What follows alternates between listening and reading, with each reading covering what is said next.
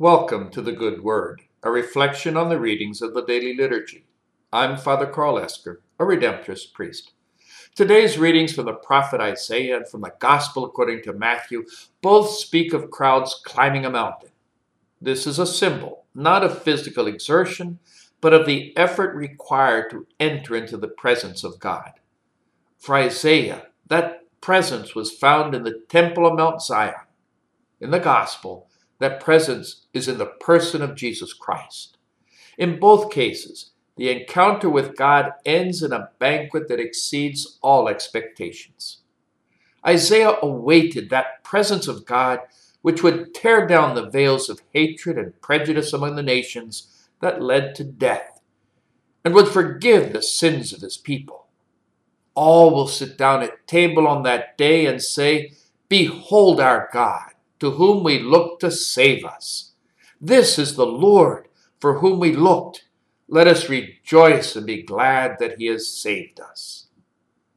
Matthew shows us that presence in Jesus, whose heart was moved with pity for the crowds. After he cured the sick, the blind, and the lame who came to him, he summoned his disciples to give them something to eat. The disciples could see no way to fulfill Jesus' request. But Jesus took the little they had, 7 loaves and a few fish, gave thanks, broke the loaves, and gave them to the disciples to distribute. All ate and were satisfied. After the healings, the crowds had all glorified God, the God of Israel. But now they were stupefied at this new sign of God's care for his people in Jesus. This is the miracle that most stuck in the minds of Jesus' disciples. All 4 Gospels tell the story, and 2 even repeat it. The multiplication of the loaves and fishes is not a miracle of power, of overcoming an unseen and dangerous foe. No, it is the miracle of compassion and of making God present. Jesus demonstrated a faith in God his Father that made the prophet Isaiah's vision come true. And with the help of his disciples, he spread a table for an impossibly large number of people. It was a vision of heaven, God in the person of Jesus caring for his children.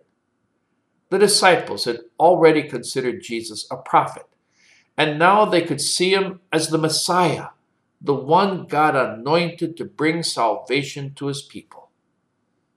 The whole symbolism of meals in today's readings is that God makes his presence felt not so much by power, but by grace.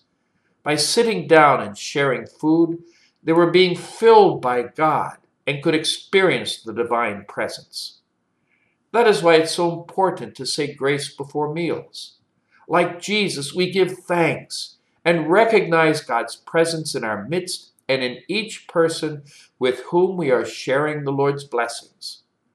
And as the disciples picked up the fragments left over, I would hope that after we have finished counting our blessings, there is a little left over to assist those who have no table to sit at. May God bless you.